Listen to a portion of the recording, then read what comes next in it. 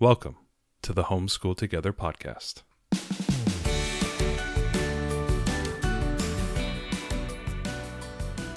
Where one working mom and a stay-at-home dad help you navigate the nuts and bolts of the growing and dynamic world of homeschooling.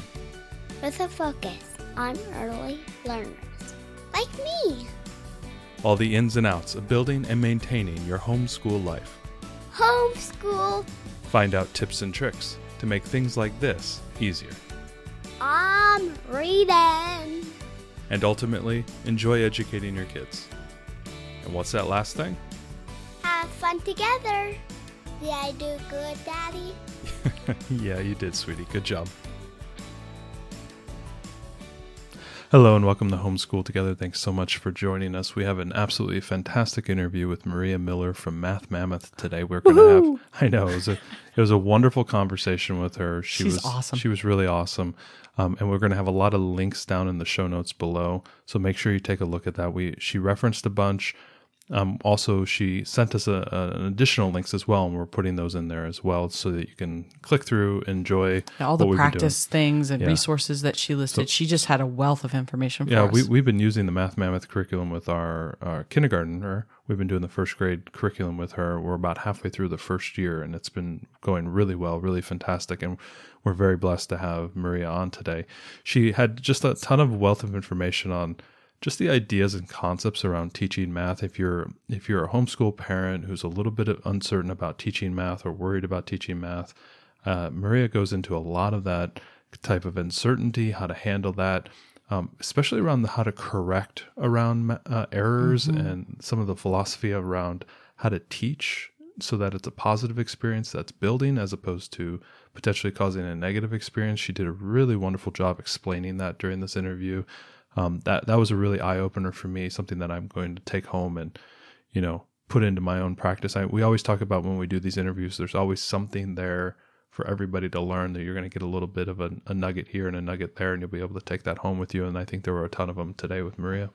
Yeah, I absolutely felt that way. It's a curriculum that we've been using and enjoying, but it was good to get kind of the background of it. She created this curriculum because the way that other curriculums were teaching math wasn't helping students to really have a strong foundation in it. And so it was really good to hear from her kind of, how she created this curriculum, why it's set up the way it is, and, some ideas and thoughts about how we can help students that might be struggling in math or might have problems. Our daughter is one of those that has a big problem whenever she gets something wrong. She just really struggles with getting back up and trying again. So Maria had a lot of great ideas for that. I mean, the whole process of math, there's going to be errors. There's always going to be errors that we need to go back and look at that problem and how we do it again. And giving our kids that resiliency to be able to go back and do it and really learn the concepts so that they have a good foundation is so important. So she was just wonderful. We were so happy to have her. Really lucky. I mean, it's not just because we're using the curriculum and we like it. It's, she's just very knowledgeable. And I think, whatever math curriculum you're using at home, I think you'll get a lot out of this. I agree. Whether it's Math Mammoth or something else. We've talked about what we've used in the past, but just really, really a lot of great information. And so we're super happy here. So we'll just jump into the interview with Maria Miller of Math Mammoth. Hi, Maria. We are so thrilled that you're here to join us. Thank you for coming on the podcast. Thank you. I am excited too, and very happy to join you today. So, can you just start us off by giving us an overview of Math Mammoth and your background and how you created this curriculum? Okay. My background is that I'm a math teacher. I got my education in Finland. But then in early 2000s, I had moved. Actually, I was tutoring some homeschooled students. And as I saw the curricula they were using, several different ones, I think at least 4 different ones that they were using, I just thought that they were all lacking, and in particular in one big aspect, and that was conceptual understanding. And so that is where I got the idea of writing math materials. I didn't start out by writing a curriculum, though. I just started writing topical, like little books, ebooks, on, say, addition or multiplication, geometry, those type of things, for grades 1 to 5 approximately. That's where I started.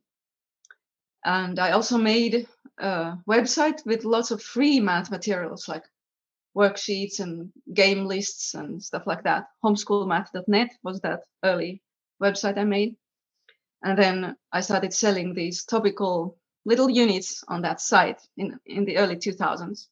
And then as people bought those, several years into that, there was a tutoring company contacted me, wanted me to write worksheets at one point. And then also customers started asking grade level materials instead of these by topics, little units. And so several years after that, might have been 2006 or something like that, I started working on just making actual curriculum by grade levels, starting from grade 1, of course. And so that took several years. And, there's been revisions and I don't know. There's lots of stuff going on. But these original books that I started with are now the Blue series, if you go to the website, the Blue series books. They're still by topics, okay? And then I have the complete curriculum too, which, was customer requested. And this complete curriculum is currently for grades 1 to 7, though I am actually working on grade 8 right now. And it's available both in digital and in print. So people have the option, or they can mix and match even by buying just the student books in print and then buying the answer key and the test and reviews as digital. And it's in a work text format. In other words, everything is in one book. The teaching and the exercises, the work, everything is in one book.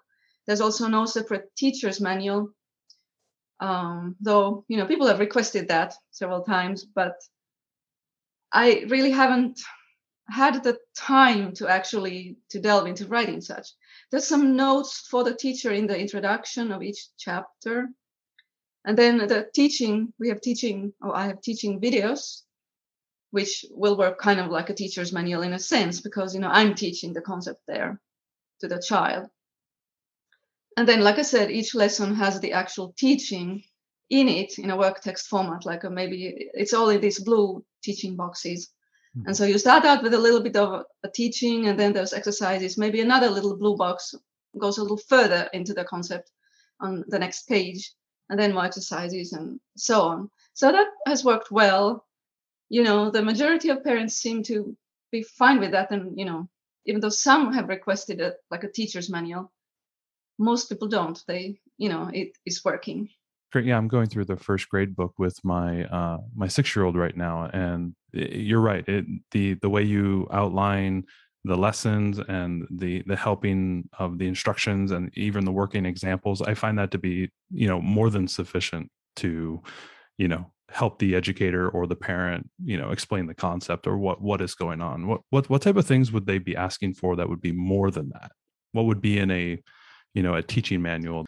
Well, it could be, for example, scripted, where it would have the exact words for the teacher to say, though I don't think I would make that kind of a thing. But then it could have notes that, okay, this exercise is especially for children who have trouble with such and such, or this exercise is to prevent such and such misconception, and then it could have some differentiation there, such as this exercise is if you still need more review, or if the child is not getting it, or this is for somebody who's more advanced, those kind of little notes. But that's not something that you're thinking right now. You're probably going to keep it as is. Probably currently keep it as is because I'm busy now with the grade 8. So that's going to take me a few years. So can you explain the conceptual, because the conceptual part was missing from these other curriculums, how did that put students at a disadvantage? What pieces of math were they missing? I'm just trying to understand how this helps students to understand math differently than other curriculums you had used. Well, it forces the child then to, it naturally leads the child to memorize how to do something instead of fully understanding it. Now, some children, even if the curriculum doesn't explain it, some children still get the concepts because they're just bright enough, they see it, okay? But some don't. And so, it leads to memorization of these procedures. For example, you take fraction math, fraction addition. You're given the rule that, okay, find a common denominator by multiplying and da-da-da-da-da. And then you multiply this number by this and this by that, and then you add those, and here's your answer. Okay, that's teaching the procedure. So the child can memorize that, but maybe 2 months later they forget it because they never learned what it is based on, what is the concept behind that. Another example that I've encountered with some parents that come ask for advice is that the child seems to make a lot of mistakes in subtraction with borrowing or regrouping. And not all the time, but here and there, just kind of like inconsistently, they do the regrouping wrong. And the reason then is that they have not understood place value. They have not understood how this algorithm is based on place value, or that you actually take 10, take one of the 10s and make it into 10 ones. They don't understand that. They just do it as a procedure by rote memory. And so that's one of the main things that, children will be then hindered. And it also, math is like a pyramid in a sense that, or like a building, that you have a foundation and then you build upon it. So each piece of new knowledge is like a block in your building. And if you don't get the actual understanding of why, the concept, then you will also not understand some of the future concepts, but you have to then increasingly rely on rote memorization without understanding. And eventually, at some point, usually like somewhere in middle school, it starts crumbling if there's no conceptual understanding. Yeah, I've actually seen that. I've done some math tutoring on the side a couple of years ago, and I noticed that problem where they're in abstract, maybe algebra 2, and they're doing like FOIL method and things of that nature, regrouping, factoring equations, and they're struggling with the basic addition because that wasn't just driven home on them. And it's just, there's a confusion there that you're actually right. Like it all starts crumbling apart when they need to be relying on the lower levels. Is there a philosophy when you are approaching your math? Is there, maybe help us understand as parents and home educators, is there a philosophy behind your math curriculums? Like, are there various math learning styles out there and you've chosen one of them? Is there a philosophy that you've chosen? I didn't choose as such. I just started writing materials how I would teach it, which is based on how I learned it. Okay. But for each concept, I do try to think that how do I break it down and how do I scaffold it? In educational terms, it's called scaffolding. I don't know if you're familiar with that. And that is, checking that what do they already know that I start building on. And then what's the first little step that I teach? And then I build on that little step to go to the next step, scaffolding, like going up. I try to think that how do I understand this concept and how would I teach it, breaking it into little parts. So it's not any particular philosophy that I studied different ones and chose one, but just based on how I learned math. So it's kind of, I guess it goes back to the Finnish curriculum in that sense, because that's how I learned. Yeah, no, absolutely. No, I think that's a wonderful way to put it. You said you were developing the 8th grade curriculum. We had a question from one of our members or one of the people in our community, whether you were going to do the 8th grade curriculum, and I think that's been answered. You're doing it now. Are you thinking about doing something for kindergarten or K level curriculum? That's definitely an option someday. Yes. Is there a reason why you initially recommended that folks start their children in first grade as opposed to kindergarten? Are they like at a better mental development level to start math work than they would be in kinder, or is that just a natural starting point? No, I just haven't written anything for kindergarten. I actually recommend that people start with kindergarten math or earlier, however they feel comfortable. And I have an article on my site where I have a few kindergarten concepts listed and then a few kindergarten workbooks that, you can choose between. Most any kindergarten math workbooks work, because it's such an easy level of math. So, yeah. So for our listeners who are home educators, one of the most common worries that folks have when they start homeschooling is teaching math. Why is there such a stigma around teaching math that people feel that, it's going to be too difficult? I'm not sure I can handle this. I think it boils down to how well the parent understands math and how they feel about math. I've had plenty of customers also who are very confident about teaching math because they know it, they studied it or whatever, they learned it well. But yeah, I understand. It just kind of boils down how the majority of parents were taught themselves in school. And then it goes back to, the prevailing curricula in the United States and the prevailing teaching methods. I don't know if you're aware of this, but in the United States, it's all right to admit in a casual conversation, let's say in a party or whatever, it's all right to admit that, well, I can't do math or I'm bad at math, but people are not comfortable saying that, oh, I'm bad at English as far as, just English language in general or some others. But it seems like admitting I'm bad at math is socially very acceptable. And then often, people might say that, yeah, me too. I never could understand it. Those type of conversations are, okay, come on. That's not true in all the world. It's something happening in the US. It's not in Finland. It doesn't happen there. So people don't have a fear of math there, or they don't think that it's especially difficult from the beginnings or whatever. So it's a cultural thing for one thing, but also boils down to how it has been taught in schools. And so that's how the parents, they got their attitudes from how they were taught. And they didn't learn it well because it was not taught well, and, so on and so on. So then they also perpetuate it with their children. If a parent has had maybe a poor background in math, they feel like they're one of those people that would say at a party, I'm bad at math. How should they approach math with their children? How should they kind of get over, their own childhood to be able to teach their kids? I would say to try to learn it first yourself, concept by concept, maybe, such as, watch videos, my teaching videos or other people's teaching videos, and, get over at least that part, say, let's long division or whatever, learn it so that you can be happy about your skill, that you know how to do it. And then use other teachers, like in today's world, there's so many videos. You can have the child watch other teachers, me or others, to teachers that are enthusiastic about math, those kind of teachers. So that the child, if you can't teach it, then use videos to have somebody else teach it. So those would be the biggies, basically, I feel. Today we are very fortunate with the videos and YouTube, There's some channels where people are even, funny and well-made videos here and there.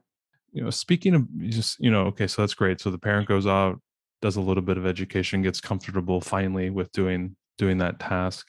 When they're sitting down with their student, we tend to have a lot of early learners on our podcast and in our community. So we're talking about like pre-K all the way up to like maybe 3rd or 4th grade. How much time, is expected of a home educator spending time teaching math to their student? I find I do about 15 to 30 minutes a day, and I find that to work well for my daughter. Is that a normal, or is that too much? What have you seen on average to be the expectation, and how much time people should be spending? I would say that 15 to 30 minutes is good. And I actually hesitate to say any exact lengths because children vary so much, and many have attention problems, for example. So it really, in my mind, it would be up to the parent to decide. And, some get it real quick and they only need 10, 15 minutes. Some like it so much that they go for an hour just doing pages and pages because they just like it. So you can't really say that it should be this long. You can try, if your child is going to be tested at the end of the year, then you need to somehow try to get through enough material so that they will pass the test, right? But as far as on a daily basis, I mean, it just really, I think it should be up to the parent.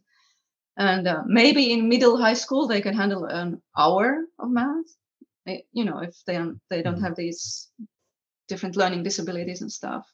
And in early years, yes, 10, 15 minutes, 20 minutes, just depending on the child. Do you recommend that we approach math every day, or should we maybe break our days up, do math on Monday and then do it again on Wednesday, give chance for those concepts to take root? Or is it more important to do it every day to get that, repetition and practice?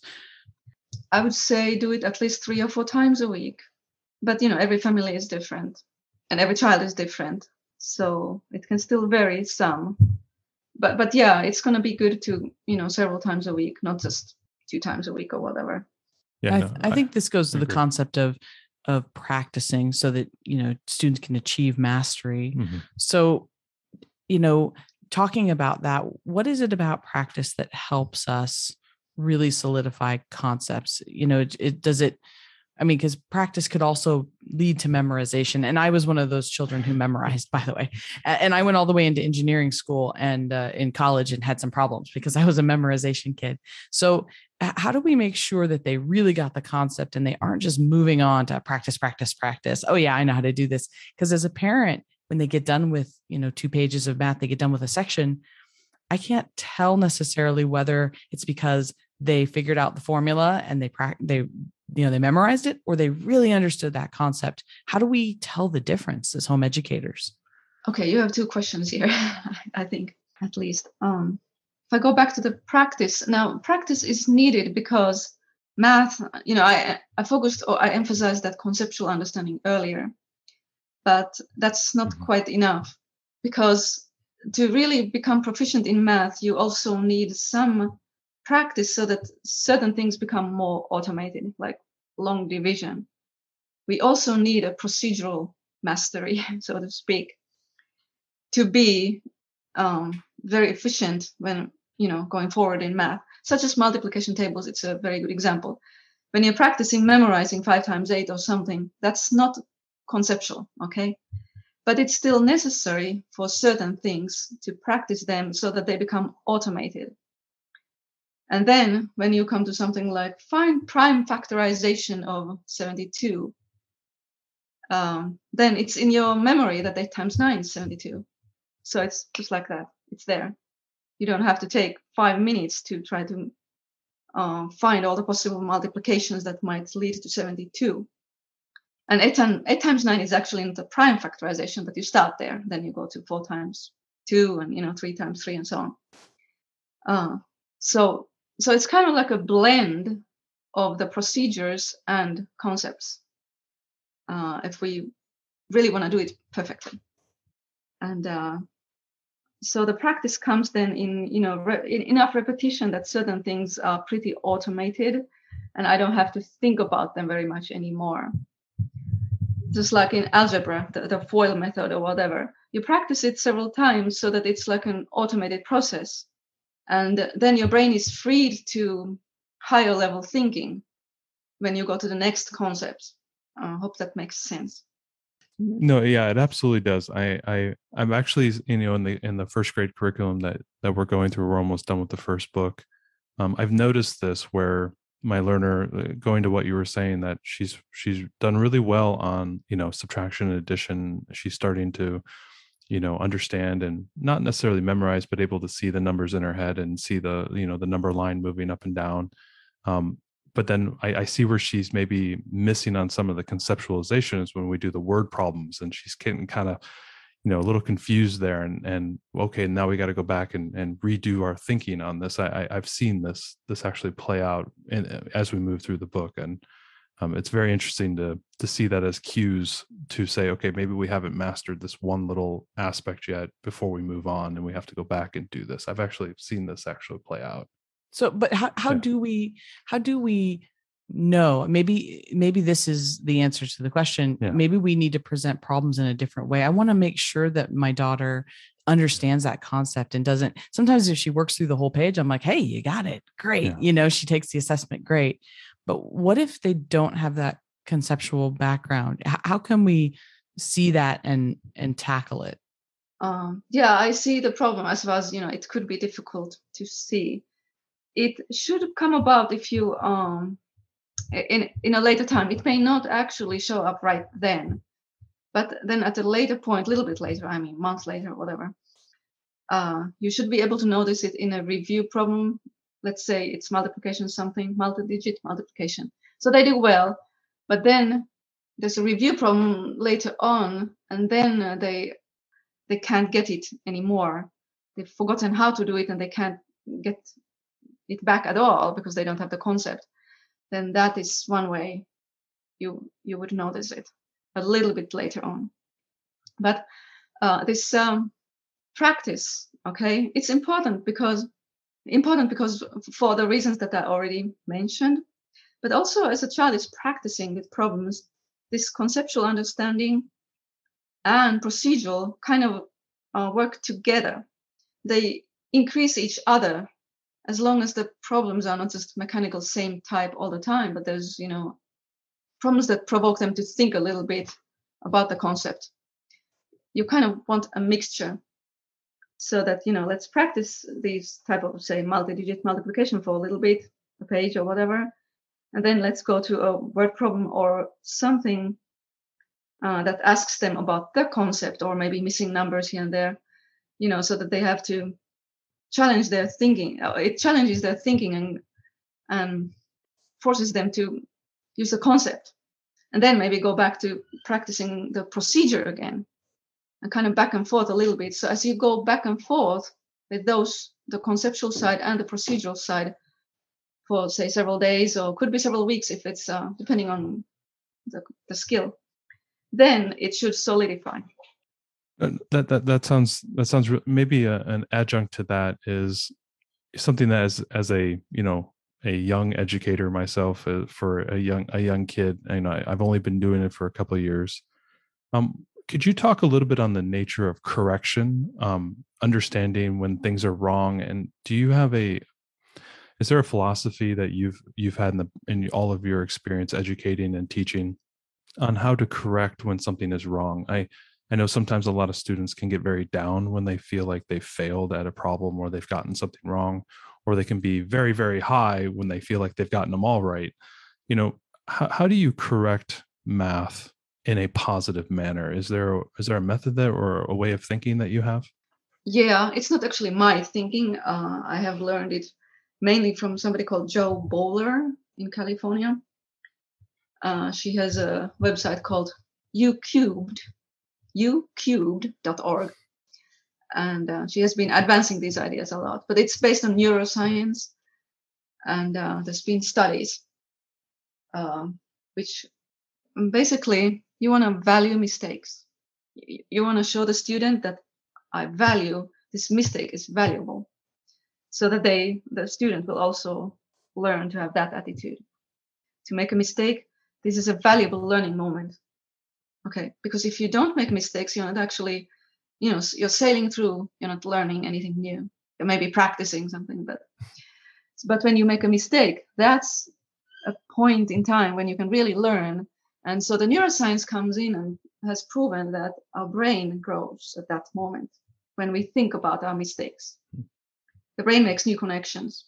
Okay, there's actual growth of those neurons and connections between them happening in the brain as you think about your mistake. Now, if the mistake is just brushed off, then, okay, this was wrong, the right answer is 11, then the growth doesn't happen. It has to be that, the child actually is given time to look at the problem and try to think about it and get some help. Of course, they may need help.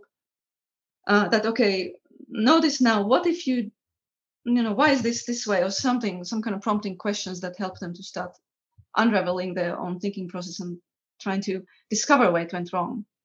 So valuing mistakes is, like my main advice there. It can be difficult for the parent to kind of change their mode of working there. But like I said, there's materials. If you go to Jo Boaler's website, you can watch videos there and learn a little bit more about that process.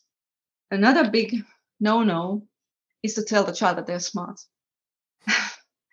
Because that then makes the child, it brings an expectation in the child's mind that I should be able to do this, whatever it is. And so let's say that every day the child finishes their math work, let's say for 3 days in a row, they finish their math work and they do well. And you say, you are so smart. Fourth day, there's some challenging problems on the page. Now the child has in their mind this mindset that I'm smart. I should be able to do it. So then they can't do it. And so then that makes them think they are dumb. because the parent told them you're smart, but then they couldn't do it. So now they're dumb instead. So yeah, the praise that we give students needs to be to the work, not to the right answer. And I don't praise the right answers as such, or their brain or their smartness, but praise their hard work. If you worked hard, you learned this. And then that encourages them to learn more and to work hard again when they encounter the next challenge, and persevere there and not give up. The children who are told that they're smart, they give up real easily when there's a challenging problem. And those who are told that, you work hard and you achieve because of your hard work, then, they keep going, and then they learn even the challenging problems or the more challenging concepts. And this is based on neuroscience, not my ideas.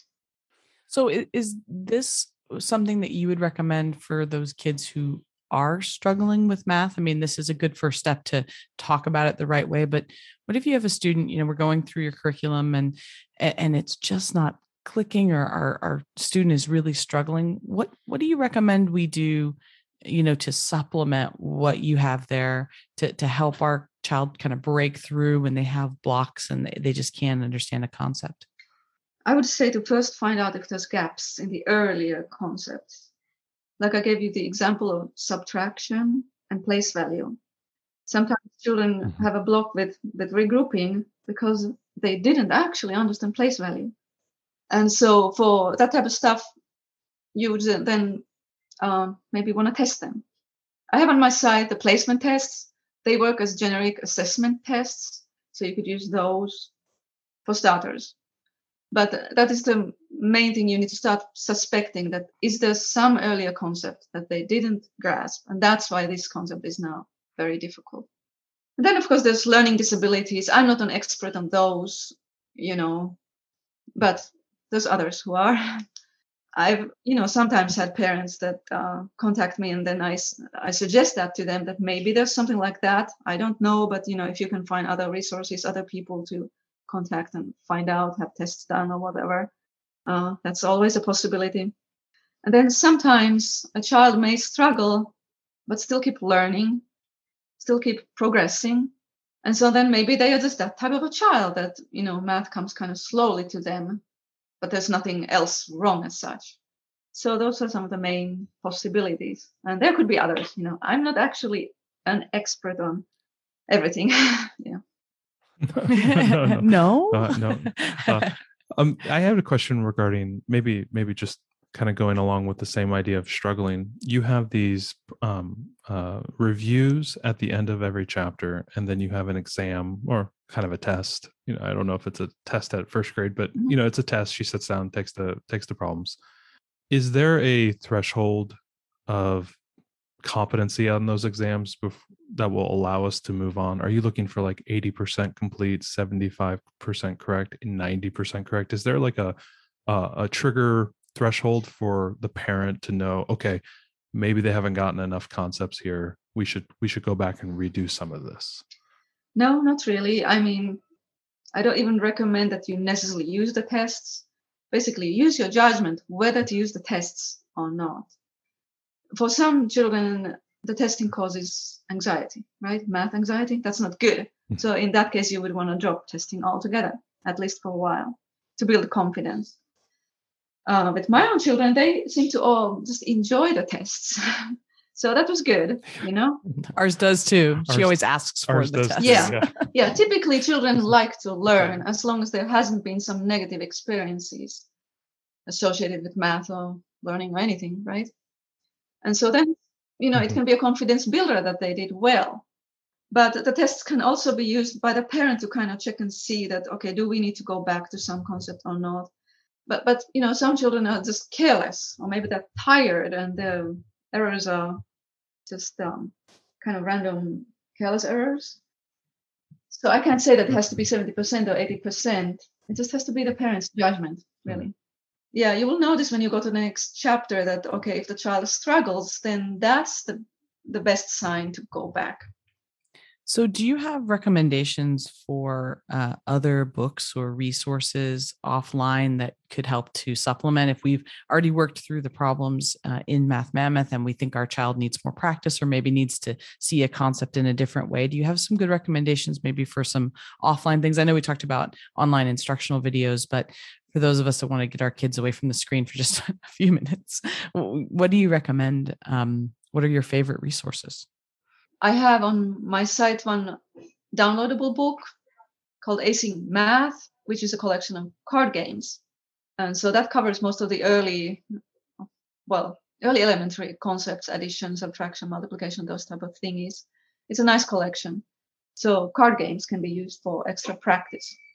And then we have created skills review workbooks to go along with the Math Mammoth curriculum to provide some extra practice. And they are actually written in a spiral manner now, so that they review concepts in a spiral manner. Skills review workbooks, okay? You can find them on my site. And so you can print those out or buy the printed version of the books. Have something totally offline. Then the curriculum comes with a worksheet generator, which you do have to, use it online, but then you print the page, so then it's offline after that. And the worksheet generator covers all the main calculation type of problems, also a few word problems here and there, a few geometric topics. But it does focus on some of these where you have to practice the procedures a lot. I don't know if you're familiar with that aspect of the curriculum. So yeah, those are the main ones that I know of as far as for offline. Now there exist, of course, all kinds of board games, math games that you can buy on Amazon, whatnot. I cannot really recommend just any one. And typically the board games, if you buy them, they focus on one concept only, right? So then you have to buy lots of them. The card games book that I recommend is really nice because, you just have a set of cards and you can have these dozens of different games and concepts that you can practice just with that one thing. Yeah, that looks like I know you sent that to me earlier, and we're going to put that in our show notes. So if you're listening, you can check that out in the show notes. So those are offline. What about digital resources? If we do want to, use our vast internet resources to help our kids with math, do you have some favorite resources there? Yes. Khan Academy is one because they have, they used to just have videos. But then they added this huge amount of exercises, actual online practice exercises to their collection. And, they've had a lot of funding and they've had a lot of teachers working there. Those exercises are pretty good. So that's one of the main ones I want to recommend, just for practice exercises. Then for games, online games, Math Mammoth curriculum and the Blue Series books, both, they actually come with a list of other online games. For the Light Blue Series, it's per chapter. For each chapter, there is a list of online games and illustrations, activities. Occasionally, there's actually also board games or, free board games included there. And so you can use those lists if you purchase the curriculum.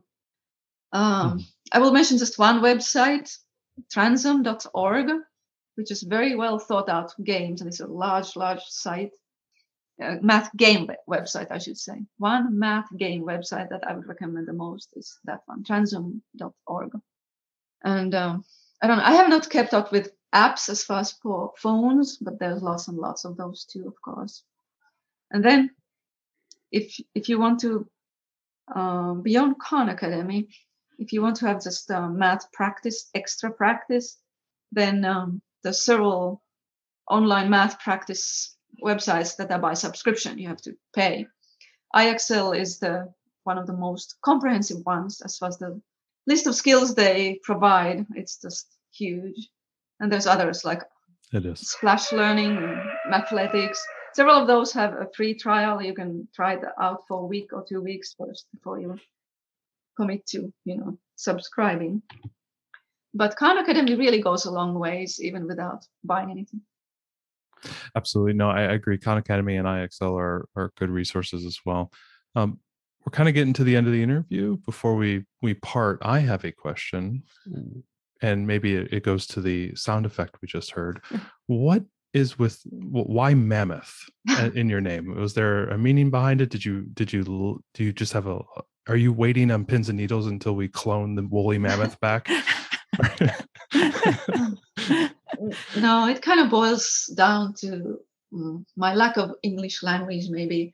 I was just trying to find something that would rhyme with math a little bit and be memorable for people so that they would remember the name. It's very memorable. It is. Everybody knows Math Mammoth. Everybody. Yeah. So yeah. If somebody, with a native English speaker would have been thinking about it, they probably wouldn't have chosen it. But I chose it just based on how it rhymes, basically. And hey, listen. One of the most popular phones in the world is made by a company named after a fruit. It's totally normal. You're right in line with what everyone's thinking. I love the name. I think it's great. I know. I think it's good. Yeah, I want to add one thing. There's been lots and lots of children who just love to have their own mascot mammoth to do math with. I have a link on my website to Mathy. Hold on, I'll show you. Of course, you can't. This guy here that I've used in the videos, But I have a link. You can buy a clone of him, on Amazon or some other stuffed one. But I've received lots of letters, quite a few letters from parents where they say that their child just loves having Mathy there on the table or maybe on the shoulder or something while they're their own math man. Yeah, while they're doing math work. And it just makes math somehow more enjoyable to them.